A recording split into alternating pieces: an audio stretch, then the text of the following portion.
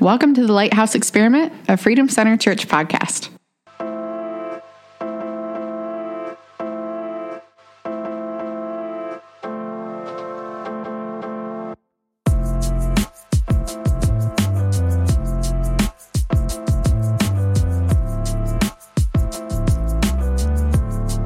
It's good. All right, go ahead. Awesome. Okie doke. Well, welcome back to the Lighthouse Experiment podcast. This week, we're so grateful to have Dina Kale from Cop Shrink on Instagram with us all the way from California. So thank you so much for being here. And then as well as Chaplain Jim Parkin and myself, Ashley What Chandler. is up?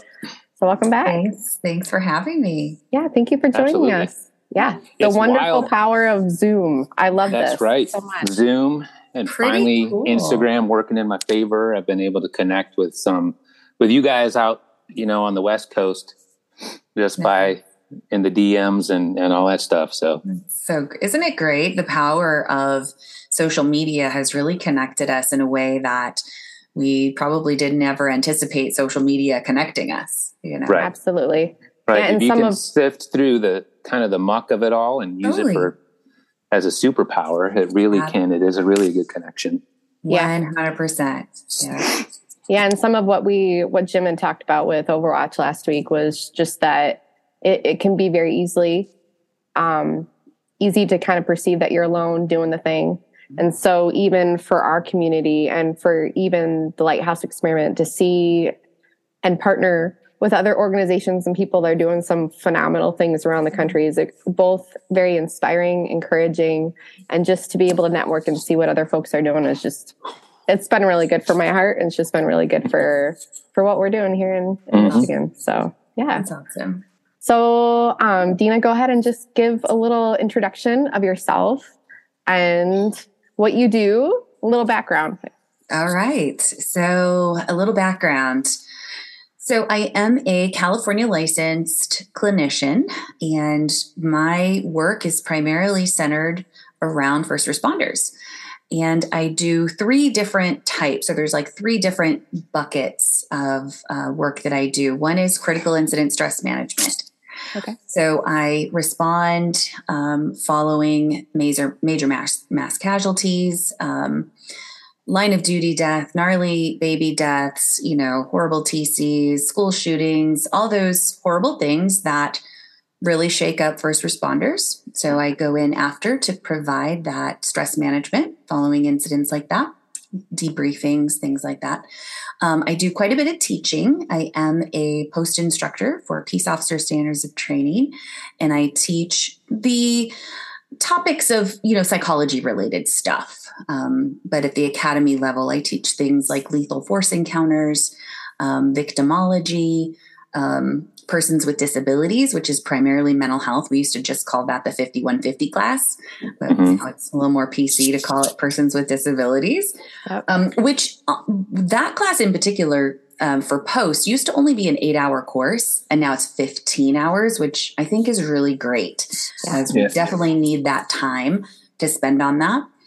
And basic peer support training, different types of trainings that departments might want, fire service,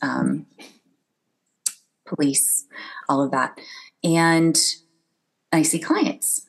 But 9 out of 10 of the clients I see are first responders or their family members.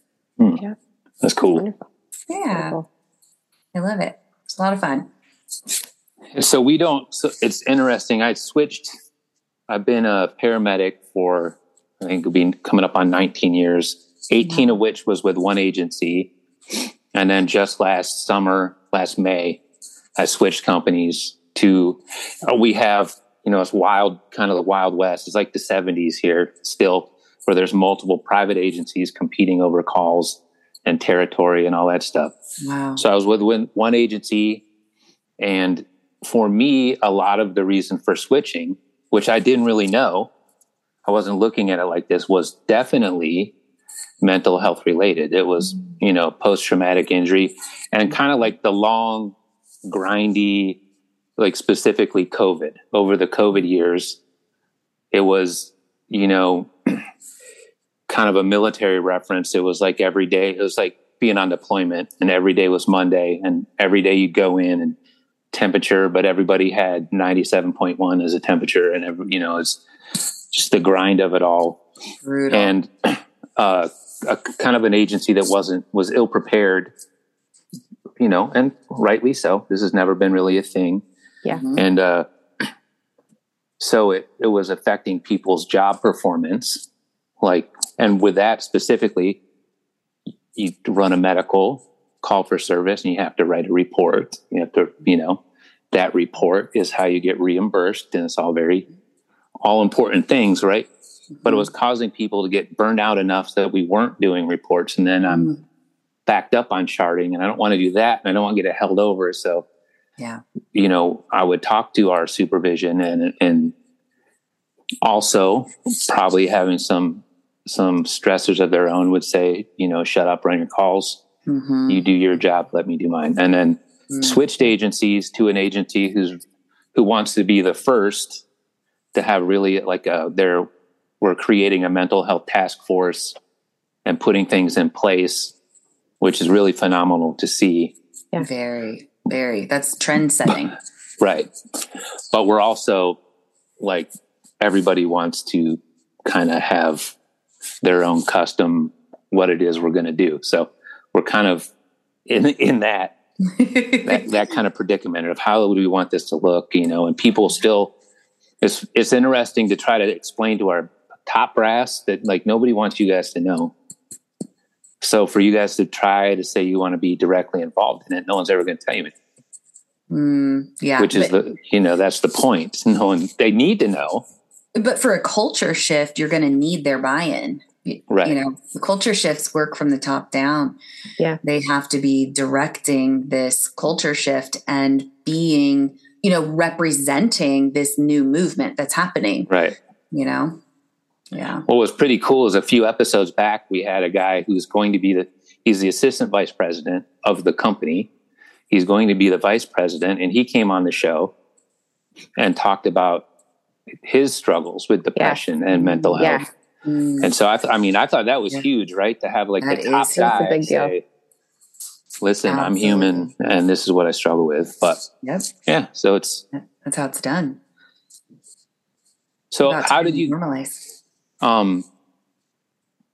What would you say is the biggest from your perspective, looking at us as a culture or first responder community? Are we all pretty similar in the way that we try to answer how we think you want to hear us answer? Well, wait, maybe I don't understand the question. Are you all similar in what? Do we all pretty much, so if I was sent to you, and I don't know that you know the first responder culture, I'm going to attempt to give you the answers that I think you want to hear. Oh, got it. And the first thing, in my position, I'm not a barrier for anybody returning to work. I don't do fitness for duty evaluations. That's just not our jam at all. And so anybody that comes to me, once in a while, people will get sent, on what we like to call a supervisor referral or, a mandated a checkup from the neck up, go see. And there are times when they're, crossing their arms, why am I here? And, I don't want to be here. And I can understand that. I can respect that. No one wants to be told what to do. I get it. But then my goal initially is build rapport, so tell me why you're here. And I usually will talk about who I am so they know they can trust me. This is who I am. Cool. This is what I do. These are my limits of confidentiality. You are my population that I serve. And that usually breaks down that wall. So you got to get them to like you, to talk to you. You know? Absolutely. Yeah. So it's as a culture, do you talk to medical too? Yes. Or is it just, okay. So I'm interested in kind of hearing about the comparison. I listened to a show, one of the Ironsights episodes. Yeah. And he had a dude that had worked 27 years or something in max security prisons in the California system. Mm-hmm. Mm-hmm. And he said something that kind of resonated with me, because it's kind of how it goes for medical. It's just the constant kind of slow burn grind. Oh, yeah. And it's not necessarily like the horrible, like traumas or mass casualties. Right. It's what can be concerning to people is that, like, it is nothing for me to go to a house and there's a full cardiac arrest and run that code and leave that code and get the time of death and bounce onto the next call. Sure. Absolutely. Or maybe even stop for a cheeseburger in between calls, right? More of a burrito guy, but yes. Exactly right. He has specifically referenced that on many occasions. Yes. Oh yeah. Yeah. But it's so that seems like, for me, not so much like the high stress stuff, but just the day-to-day, 18 years, 19 years in, the hundreds of times I've been on, this call. And now, to me, that's not traumatic. It's no big deal, And so thankfully you do develop that callus, but it does get a little concerning, right? You're like, oh, I don't feel anything. Right. Yeah. Like, where's that balance between being able to, Right. Yeah. So the test becomes, am I numb? So maybe this call doesn't bother me at all, but does anything bother me anymore? Like, and I don't mean even the negative, like, can I smile? Can I have moments of joy? Can I laugh? Yeah. Can I be like, sad? am I doing this? Am I just kind of doing the same line through life, or am I experiencing the highs and lows? Right. Because that numbness is an indicator that you've just shut down completely and you're numb, and you don't get to pick and choose what you numb. You end up numbing everything. You can't just numb bad stuff. You also numb the good stuff. Mm-hmm. Yeah. Yeah. And so, there's different, agencies, even, different cities and different areas of towns or whatnot that have high exposure to traumatic incidents. And same within correction. So my brother is a corrections officer, and I know a thing or two about corrections because my dad was a Vietnam veteran and in and out of prison his whole life. And I have done some teaching for the California Department of Corrections. And so there's also that kind of grind and that exposure of constant secondary traumatic stress. So maybe you're not in it and exposed to it, but you hear the stories, the backstory of that guy or this person or that person. And there's other elements of that job that really wear you down. And burnout is a slow burn. Burnout happens when, you're the frog in the pot and the oven gets turned on and it starts to boil and you don't even know it's boiling. That's burnout. Whereas, vicarious trauma or secondary traumatic stress or post-traumatic stress, that's the big stuff. That's like being thrown into that pot of water. Right. Yeah. So like we had a guest on a few weeks back and she had an incident a year ago and she's still having like anxiety kind of moments, sleeplessness, like there's health related symptoms happening in her body that she knows is correlating with an incident that she's still processing through. Yeah. So what are some other indicators then of either burnout or other things that because I think some of the stuff that we discuss sometimes there's folks, I think it's easy for a lot of us in a lot of ways, but also to be like, I'm good. I don't need help. I'm not, are there any other things that you can point out so that if somebody's, for example, saying, hey, I'm good, but then to actually put it in black and white like that, I'm like, oh, maybe I'm not. Maybe I do need to check out getting in touch with somebody. Right. And so it sounds like you're asking for like, how would somebody know if they're not doing well? Yes. Got it. And that takes a lot of awareness and insight. It takes a lot of being willing to listen to your loved ones that are saying, yeah, you kind of turned into a jerk, and hearing that, I say it's the IIIs initially. So the IIIs is isolation, impatience, and irritability. Those are big ones. Okay. So if you're saying III, those are probably pretty big red flags. Exhaustion is the number one symptom of burnout. If you go to bed tired and you wake up tired, that's a huge red flag for burnout. Okay. I really like the assessment. It's called ProQual. It's Pro, and then QOL, the Professional Quality of Life assessment. And it breaks it down. So there's 30 questions, but then you look at those answers in 3 different categories. And the first one is compassion satisfaction. And this instrument is only for helpers. So people, social workers, healthcare workers, paramedics, law enforcement, fire, all, therapists. So it looks at the compassion satisfaction. How satisfied are you with the work that you're doing? And for me, my compassion satisfaction has always been really, really high. But then there's the burnout instrument, and it looks at your risk for burnout. And there was a period of time where I was off the charts. I was high risk for burnout while I was in it. But it helps you to identify, and it asks these very specific questions that targets, things that are happening. So it would be the fatigue, the exhaustion, right. And then the third thing it looks at is the secondary traumatic stress. Okay. So does my heart race fast when I pass an intersection that I worked a call in? Or, do I cringe at the sound of a helicopter? Or, like it sounds like the person that shared that, they're still having those symptoms. If those don't clear up in about 30 days following an incident, they're not going to on their own.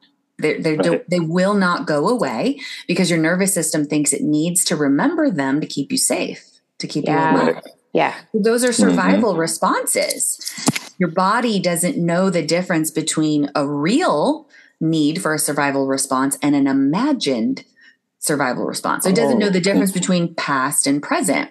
So, think about a pickle. Like right now I can ask you to think about a pickle, talk about a pickle, the crispy, the green, the juice, right? And then your mouth will start to water. But there's no pickle here because your body doesn't know the difference between a pickle that you're in front of, that's right in front of your face, or one that you're imagining. Isn't that wild? Yes. Yep. The human body and experience is amazing. It's crazy. But something that as our program here, we're going to be shifting into in the new year, something I've been thinking about for quite a while, but framing it as mental fitness. Absolutely. Oh, I love that. And working on the front side, giving people tools on, I was talking to a guy today, still you can do all the CrossFit and still break your leg. So the need for therapy and the need for treatment and all those things will always be like, I don't imagine that I can fix everybody by giving them a few tools, but just the idea of being prepared, because we're really good at that. We're good at that. I was in the fire service for a long time. We'll drill all shift long. We'll lift weights. We'll do all this stuff, but we're never, ever, it's not even a talking point to work on our mental. Right. Just and as your brain is a muscle too. Your mental fitness is just as important as your physical fitness. And I would venture to say it's more important. I would agree. I would agree. Right? Because isn't everything in fitness, it's a mental game anyway. Yeah. Right. And you're faced with things that you have to overcome to push heavier weight or run up that hill or, whatever. And so when you train your mind, you're training it for the preparation, the challenges ahead. Yeah. We're training for a marathon, and the marathon is life. Yeah. Right. And then at the core of it, really believing I have people that care about me. I'm going to be able to get through this. Yes. I can figure this out, And so when you hit walls and you don't think that there's any other thing out there that I can do, or I don't have it in myself because I feel that stuck. That's It's not where we want our people to be. Right. No, because that's a recipe for suicide. Being helpless or feeling helpless and feeling hopeless, helpless that, there's no help available to me. There's no resources available. Nobody can help me. And hopeless, I don't believe that anything can get any better. I'm always going to feel this way. Right. And that's the last place we want someone to be. But if you look at our population, they're always the helpers. So how does the helper ask for help? Yeah. Right. That's the $1 million question. That's the $1 million question we've been, Exactly right. It's very interesting too, because even though so many groups and so many podcasts and so many people are talking about this, recently I had a call that I talked about on last week's show, but like it really, that messed me up, because I'm looking at a dude who's like a life slipping away, and he's still responding to what we're saying, but all the color's gone now and all this stuff. So when I told my colleagues, I'm like, "You good, bro?" And I was like, "No." And I'm the dude that's been here longest in their minds. Like I'm OG. I've seen everything I should be able to.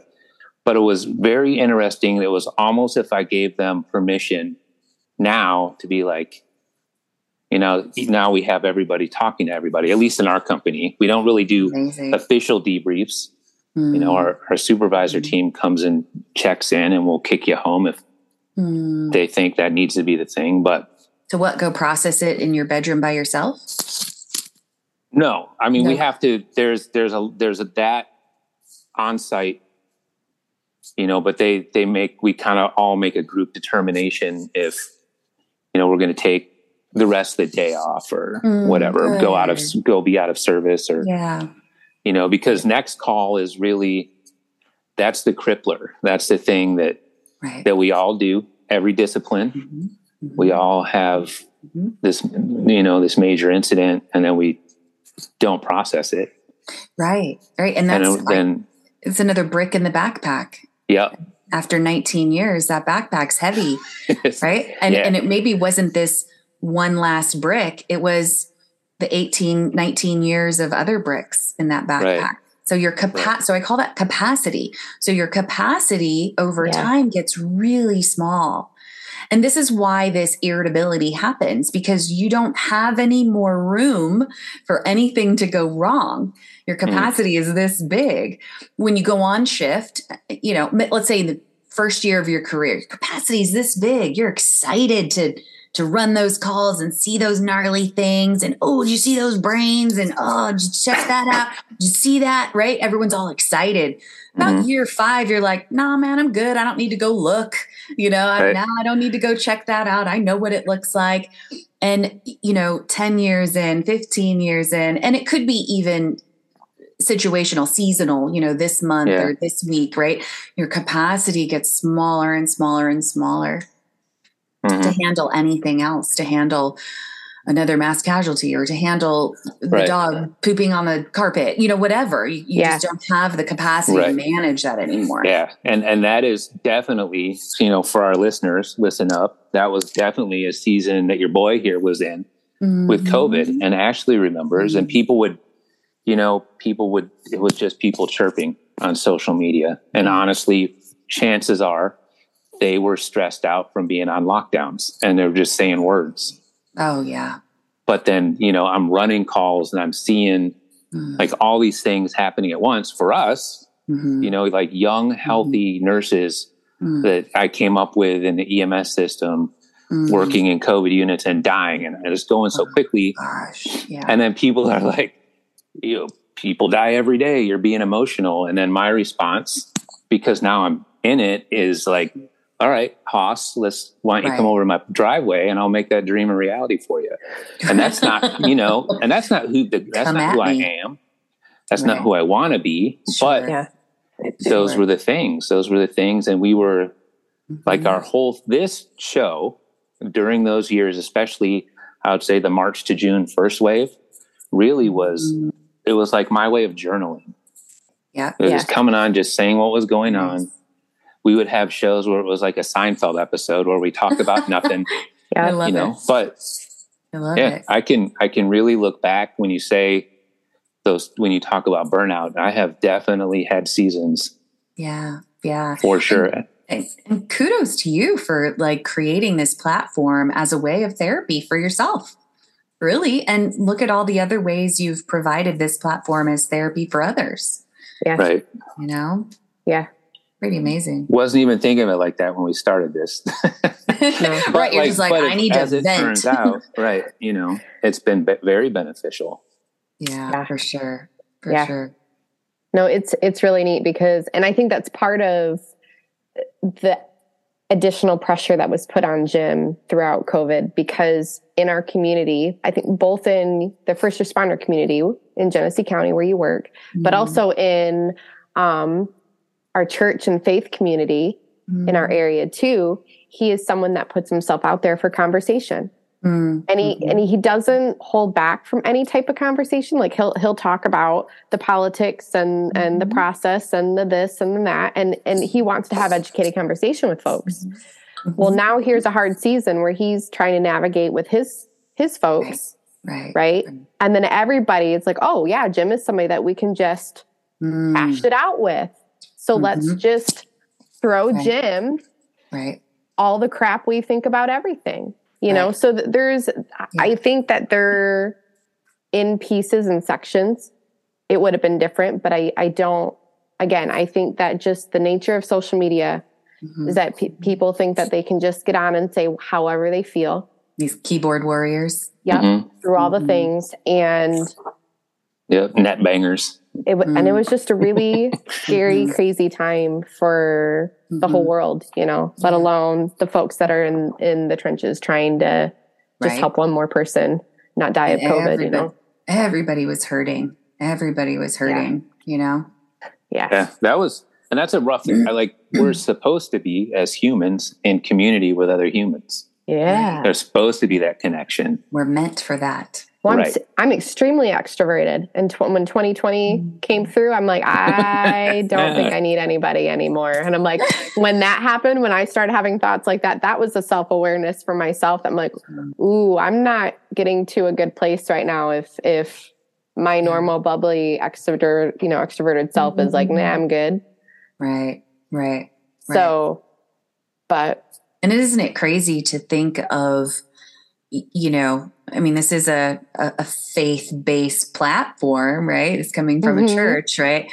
Yeah. Isn't this the grand master plan to divide and conquer? Yep.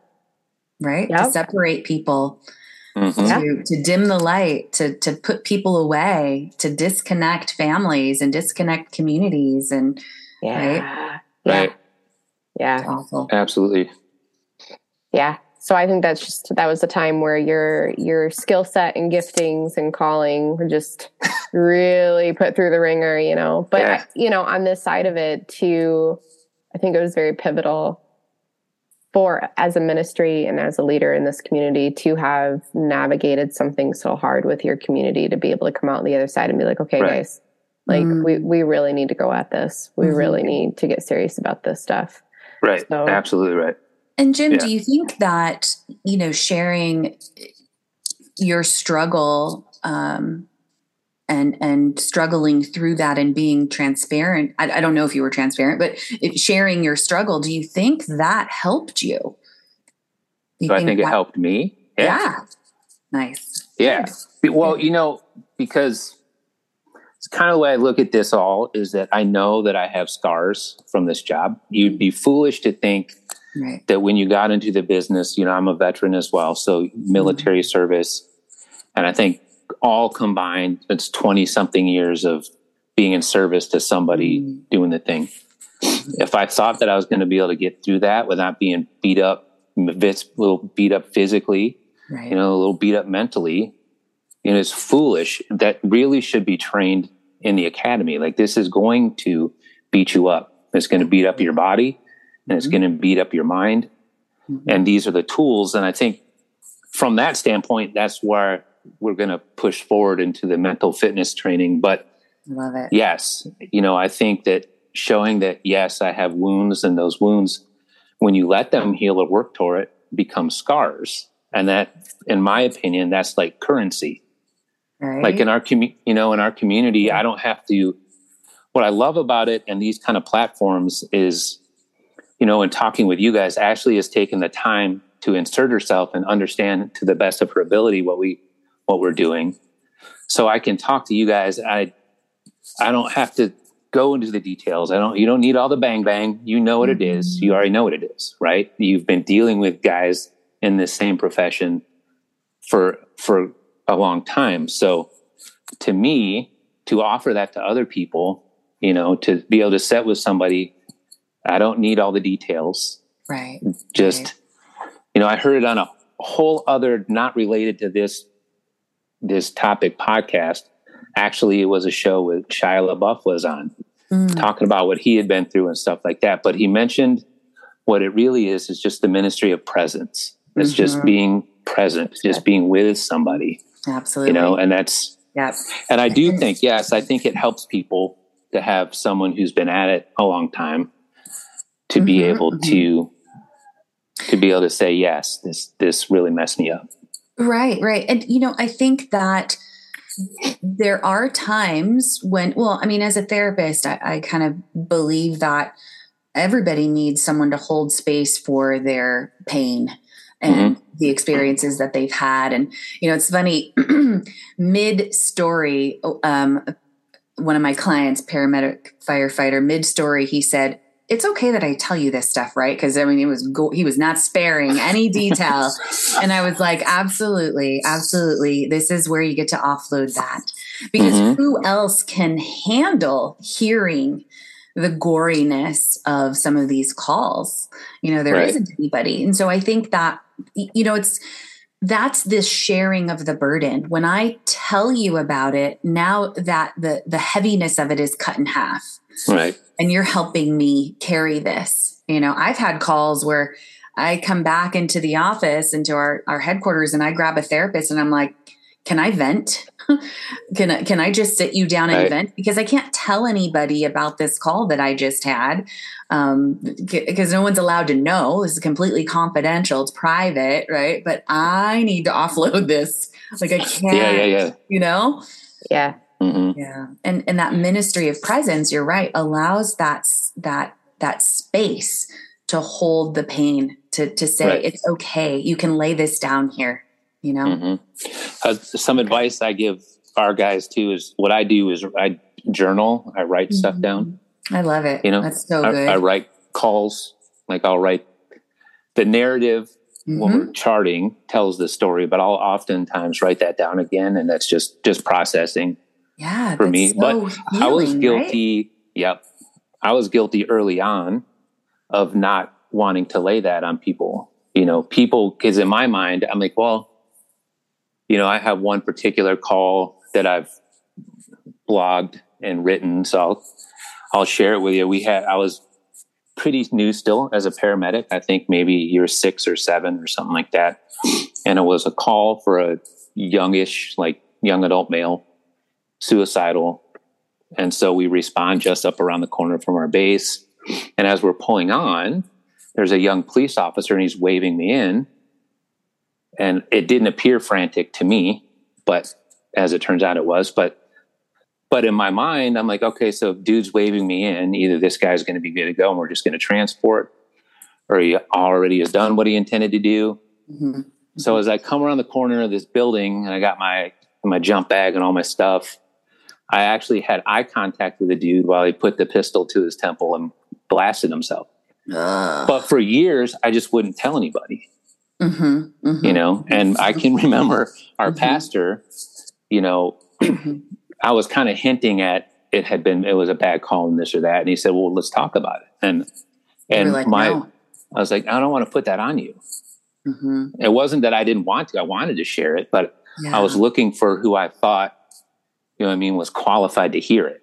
Right. And that wouldn't be traumatized by you sharing it. Right. If I tell this now I put that burden on them. I told Ashley the same thing. I don't want to put this on your heart. Yeah. Now then you have this memory, you know? Then, yes. Correct. Yeah. And there are some things that it makes it really difficult to share with your loved one, let's say. But isn't that what also separates you from them? Like they don't know. I always think about this. I think about remember the last scene in Saving Private Ryan, where he turns to his wife and he says something along the lines of, have I done a good job, or something like that. And you can just see the heaviness and the weight of that question. And her response was sort of like, of course, why would you even ask such a thing? And I was like, oh my God, she missed an opportunity, number one, for this connection. Right. Yes. But number two, he felt so alone because nobody else knew all of the pieces, all of the things that he dealt with, Yeah. And so when we don't share the things that we're exposed to, it keeps us separated. But what you've been able to do is journal it out, process it, and maybe you're able to pull out of there some gems that you can share with someone that won't traumatize them. And I mean, when I would say someone that you want to have in your life, a loved one, someone you're close, your wife, your best friend, whatever, that can connect you. Yeah. And those are things that I've learned, throughout my career. And I honestly believe that's the wisdom that I've picked up that is, was why I'm still here. Yeah. Right. Wow. Just years of just learning. There's a meme that I will share from time to time that says, beware the old man in a job that typically kills dudes young. But that's what it speaks to. It's speaking of old warriors are still warriors because of wisdom. Right. Because they knew the steps and they knew the things. So right. But you gotta stay on top of your own mental fitness. I keep thinking about I think he was a priest, Henri Nouwen, and he wrote the book The Wounded Healer. And I absolutely love that. And how he talks about his own dark night of his soul and how he needed healing. He needed help. Here is this healer that needs healing. And I think that's beautiful because we're not superhuman. We're human and we need healing too. So, and I think, to be honest, the wounded healers among us are the greatest healers because we've been there. We're coming up through hell carrying buckets of water for you. We've been there. We know what that's like. Right. Yeah. What I think is cool, and I try to impart this on the young guys coming up and gals. So we do, obviously, in the EMS side, we transport a lot of like psych emergencies. Sure.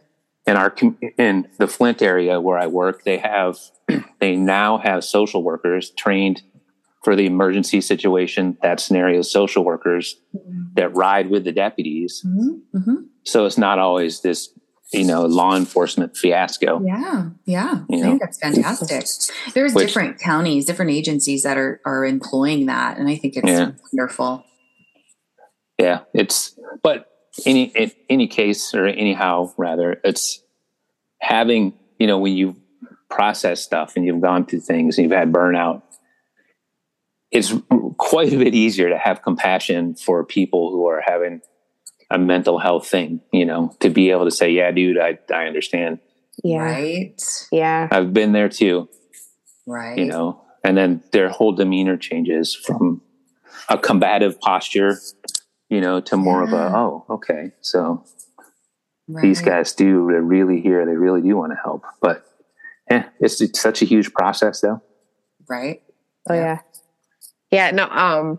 So probably 2019 or so, my husband went through some significant health stuff, anxiety, depression things. We talked about it on the show. My perception of just people and how to deal with things before and after that, like right to that point, is extremely different. I have a lot more grace and patience with people. Us going through that as a marriage, as a family, as a couple, to hear so many other people be like, oh yeah, I went through that too. Oh yeah, my wife or my husband, blah, blah, blah. And I'm like, what the heck? Like nobody, like I would have had no idea Wow. that Right. half the people that had struggled with any of this stuff. One of our dear friends who's just running a business, like would never know, but he would never want anybody to know because of clientele and this, whatever. So he's just very private with like how he's gone through with his circle and how that's all worked out and stuff. And it's a secret society for sure. it's kind of, but then on the other hand, it was kind of frustrating because it's like, so give me the quick fix. Like, what are we supposed to do to get through all this? Right. So there's just a lot of my growth and arrogance and just like the things that I've had to learn and get through and process through and that we're still learning. Because taking care of ourselves and taking care of each other is not an overnight, like you don't live one way your entire life and then overnight be like, hey, I solved all my problems. And now I have no stress. I have no anxiety and nothing bothers me anymore. Like that's not the goal.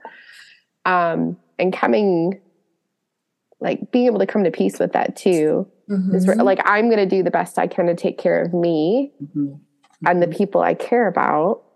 But also like right back to the mental fitness. What can I do if I'm sleeping well, taking care of my system and my body and my home and my relationships well enough so that when life happens, so that when somebody needs something, I can be in the best place possible to have capacity.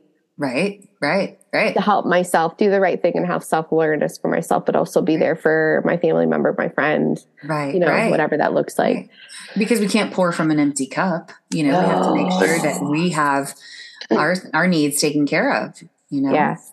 So it's been a lot to, I don't know. It's funny to think like I know so much more now at this place and yet we're still, I feel like in some ways just kind of scratching the surface on like so much more. Oh yeah. And there's so, and there's so many approaches and there's so much noise around anxiety and depression. And I think it gets very convoluted. Like I love social media for being able to access all of this information and these resources, but not all of it is accurate or truth, and not all of it applies to everybody. It's not a one size fits all approach, you know? And so this is where I think you can never replace professional help because a professional will help determine for you what's going to work best for you, That's good. Yeah. It's just, and so because I asked when you had done the takeover on Overwatch's Instagram, I asked you the question, is trauma or PTSD, post-traumatic stress disorder, is that like a gross word now? Is it overused? Because sometimes it concerns me that now everybody, two-part question or statement, however you look at it. Like the idea that a well-meaning society and a well-meaning social media has it planted in all of our minds that we're all going to, which is clinically true. We'll all have post-traumatic stress at some point, responding to calls and stuff like that. And then, but the idea that everybody has it. So now like what my experience is we have young people that have only been on the road for 6 months and they're ready to hang it up. They're ready to give up. And I'm like, come on. And on the other side, in the veteran community, one of my biggest concerns is with the 22 a day number and how well that was marketed. I probably just splitting hairs here or whatever, but it bothers me a little bit because it seems like sometimes the idea is, when you transition out, it's not much of a transition. It's like, see you later. Bye-bye. Good luck with your life. Chances are you'll kill yourself. Deuces. Jeez. Right. And so my question for you after all that is like, where are we in a society, in a culture, when it's such a popular word to say. You know, my trauma, your trauma, I have this disorder. You know, everybody likes to say it differently. I like to say post-traumatic injury, you know. Yeah, I agree with you that I think that the terminology has been very watered down, and it feels very dismissive. Like I always say, you know, we can't compare traumas. Like even me, like I had a really hard time accepting the diagnosis of PTSD. Yes, I had it. I had a really hard time accepting it because I was like, well, I've never been to war. I've never been on the battlefield. Well, I didn't pick brain matter off of a wall. Like, how is it that I have PTSD? It doesn't make any sense to me. Like they deserve to have it. I don't, you know? Yeah. That makes sense. Right. Yeah. And so there's that element, but then here's this other element of, everything now is a trauma. No, everything's not a trauma. No, you know, like we have a pretty clear definition of what a trauma is, and that's a life-threatening situation, life-threatening or life-altering situation. That's trauma.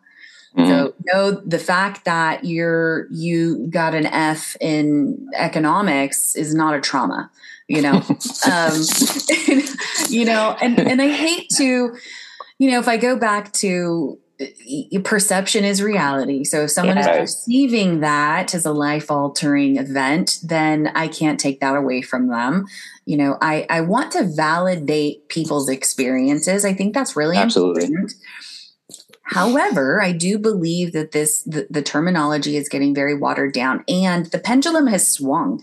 So it used to be, you know, in the 70s, like very few people had PTSD. No one was talking about it. It was kind of a brand new term. What does it mean? Who has it? It was only combat veterans. Like we didn't even identify post-traumatic stress as being a thing for anybody other than combat veterans. Right. And then the more research that we did and the more information we got and the more data we had, we realized, oh, wow, you could be in a car accident and have PTSD. You know, it doesn't have to be only on the battlefield. And now it's sort of way over here where everybody and their brother has it, you know, and, you know, almost making that like, well, a presumptive. So this presumptive injury idea, right? Presumptive injury is, well, if you're a firefighter, paramedic, cop, any first responder of any kind, the presumptive injury is PTSD. Yeah. And I don't really understand all of the legality of that. I think what that means is, yeah, we assume you're going to get it, or we assume that this is like an occupational risk. So I don't know.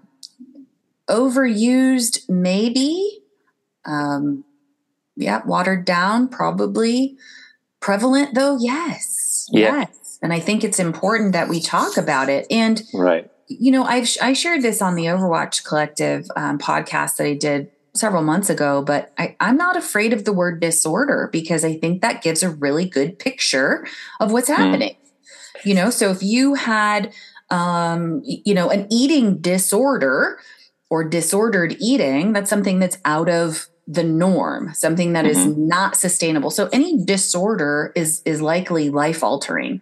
There's something going on that's creating this out of order, disorder in your life. And so post-traumatic stress, yes, everybody has post-traumatic stress following a traumatic event, period. Amen. Everybody has it.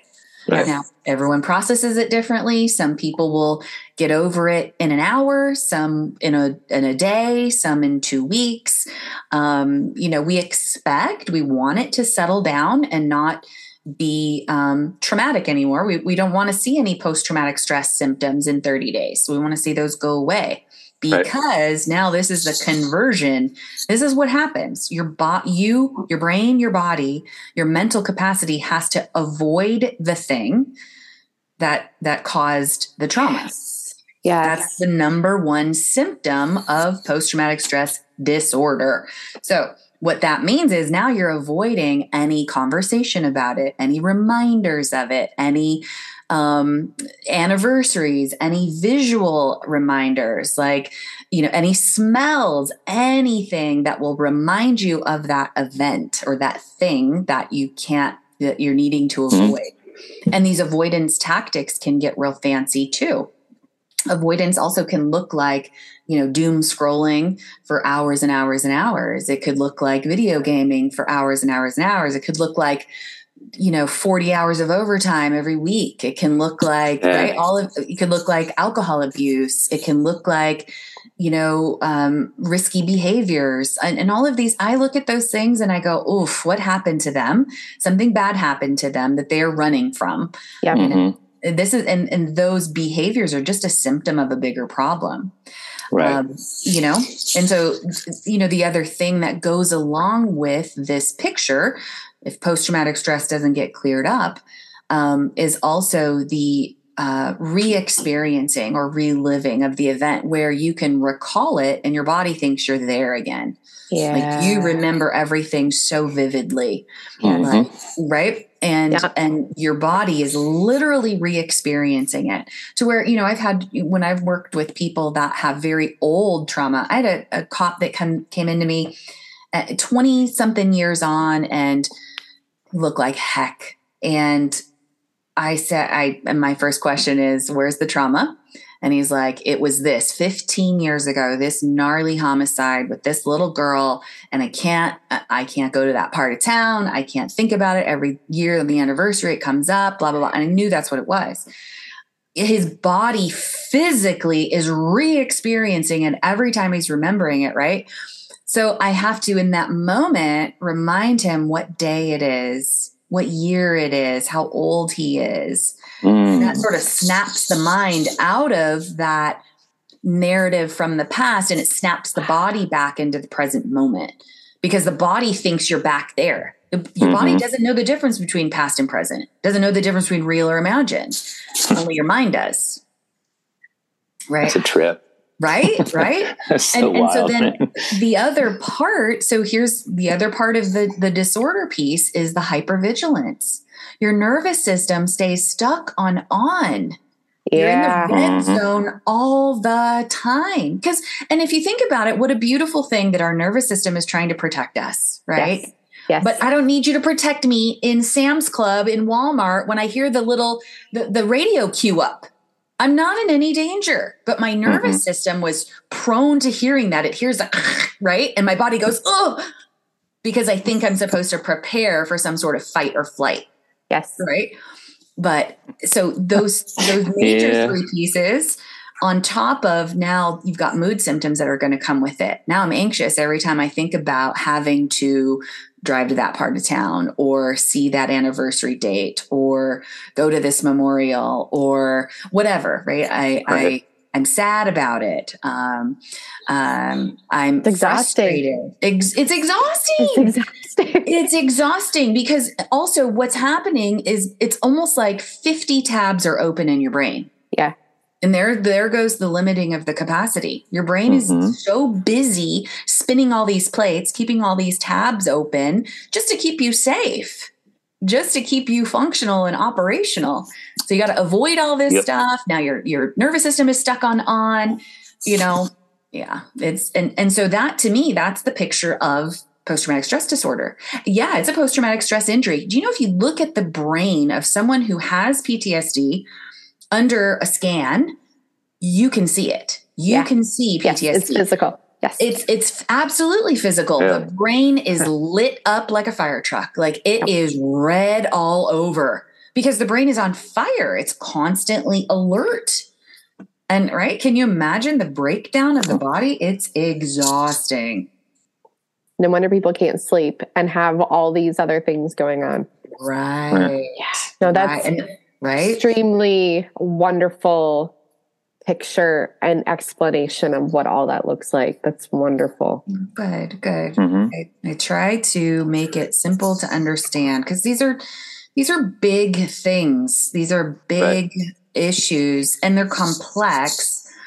And so I think the more we educate and bring awareness to these bigger complex concepts, the better off we're going to be. Right. Absolutely. Well, and I've had family members be, what's wrong with me? I'm so crazy. Like what, and it's like number one question. That is the number one question. What's wrong with me? Every single first responder I have ever interacted with, they ask that question. What's wrong with me? And the first thing I tell them is nothing. Absolutely nothing is wrong with you. But I'll tell you what's wrong. What's wrong is no one warned you that you were human and you were going to have these emotions and you were going to feel some sort of kind of way and you were going to respond. No one taught you. Yeah. So you have this machine and you don't even know how it works. No one taught you. Right. Right. And that's the thing. Like you go through these programs, you go through Fire Academy, and I went through the paramedic program and it was war stories and all this stuff. And so when you're just coming into it, it seems so cool. Right. You watch all the movies and it seems so cool. Right. And then it really starts to happen to you. And like you said, no one said, like I said earlier, no one told you this is going to beat you up. Right. And no one taught you the tools to get through it. No one taught you what it's going to look like, feel like, what's going to happen as a result of this. And you weren't given the tools on how to manage it. Right. Absolutely. And that's where we come in. Exactly. So, yeah, very cool. Yeah. Yeah. Outstanding. No, I love it. So I think we solved everything right here tonight. We can all retire. No. I know one thing that, that I've been trying to, obviously it's not a job that you're going to get rich or famous, but I like to impart this, for our listeners, working 100 hours a week is not the answer. Yeah. Right. And I promise you that's better budget. That's the answer. Working 100 hours a week is right. Absolutely. On your deathbed, you are not going to say, oh God, I'm so glad I worked all that overtime. Right. I promise you're not going to say that. Right. And that was a thing. Right. I wish I spent more time with my friends and family. Yeah, exactly. Yep. And that was me. It was so exciting. Yeah. And we did 3 24-hour shifts a week and I would work the days in between and making all kinds of just stacks. Right. But then once I started, things changed. And now it has to be a very specific, perfect scenario to work an extra shift. If it doesn't line up perfect, then it's just not going to happen. I'm going to do the 4 12-hour shifts. Right. You got to protect your mental health. You got to protect the quality of your life. I had to learn boundaries too. I stopped taking overnight call because I had to dial in my sleep. And for me to dial in my sleep, I had to turn off my phone at 10 o'clock at night. Right. So unfortunately, I'm just not available for overnight call anymore. And if I take one for whatever reason, I'm broken for the next 2 weeks. My sleep is disturbed badly. Yeah. Like it's really hard to get, and I worked really hard to get this dialed in, I don't want to give that up. And some of my coworkers are like, oh, nice. You're leaving so soon. You only see how many clients today? I'm like, all right, don't diss on me that I'm protecting my, my calendar, my mental health. I can't see more than 4 clients a day because frankly, it's too much for me. And more power to you. If you can see 8 or 9, I cannot. And nor do I want to. And it just doesn't work for me anymore. And 10 years ago, I could do that. I'm telling you, it's not sustainable for 10 years. That's for sure. Right. And what's cool is our company, we work kind of the model is that each crew, my partner and I go from 7:30 a.m. to 7:30 p.m., but there's enough of us, enough rigs on the road that everyone's doing like 3 to 5 calls. Nice. And the ops manager, his reasoning is because once you get past 5, then your quality of care goes down. You're not providing the same quality of care. And then 7 and 8 is just, you're tiptoeing on into just hot ass mess, if I'm honest. From experience. Those last couple of calls are just like, And I can't tell you the number of calls that are running, in some of these Southern California neighborhoods, like brutal, brutal, brutal, brutal. Yeah, and that's our system too. Like the special forces, the military special forces, send their guys can go to for their trauma, their like street trauma kind of training. The spec ops docs come to Flint, Michigan, and they go to New Jersey. They find two of the gnarliest cities in America, and that's where those guys come. So that's what, that's kind of been my career, with just violence and poverty. Yeah. The water thing was right. Is that resolved? I haven't gotten all the way through Flint Town. Where's the water issue? What's the water happening? issue is this point. That was in 16. So it's largely it's resolved. It's not every neighborhood, but for the most part, yes. But it was, politics. But yeah, that's interesting documentary, isn't it? It's really, it is. It is. Yeah. And I think the hardest, it's all hard. My heart is with the first responders. So, it's tough to watch. But also my heart goes out to that community, really struggling and seeing so much poverty. And that's the problem with public safety in impoverished areas is where does the money come to pay for these public safety resources, right? Who's going to pay for that? Right. And so I'm glad you said that because I was going to ask you, do you think, like in your opinion, does that add to, are we at a disadvantage as responders in an area like this, or does it add to the layers of like post-traumatic stress and stuff like that we're working in a community that's so poor and still so violent? And absolutely. Yeah. Because your trauma exposure is incredibly high and the trauma exposure has multiple layers. And so you're not just running a medical aid. Now you're having to, run this medical aid and you're looking around at children that look hungry. Or that there's no heat or no running water or, no basic needs are being met here. So now that's an extra layer of trauma exposure. Right. And likely you're not working with the top of the line equipment either. There's not enough resources to give you the best of the best. Fortunately we're good that way, but still. Because you guys are private. Is that what I understand? We are. Most agencies are the two biggest in our area we're both nonprofits. Oh, wow. So that's beneficial as far as like the tax piece. Yeah. But then there's other agencies that are small for-profit companies. It's like from back in the day, they started out of funeral homes and that was how things were ran. And it's just kind of how it's always been. So yes, my agency and the other bigger one in the community are, nonprofits. And so then you still have the fire department and the police department, and those are that money comes from taxes, right? Those are government entities. But like Flint Fire, those guys, they have a friend of mine works at one of the downtown neighborhoods, obviously downtown stations, but they have to go pull their truck a couple times a day to refill it because it's leaking. And it's just, and they're going from fire to fire to fire. Like it's not, we will go on a call with them to cover them. That's what our capacity is. If it's not an entrapment, we're with someone in the home, but if it's just a structure fire or a vacant home on fire, we'll go and stand by while they do their thing. And then if another fire goes out, they'll pull resources and split and they'll go to that other fire. But it's, I love my city. I love working in it, but it's rough. It's not easy. Right.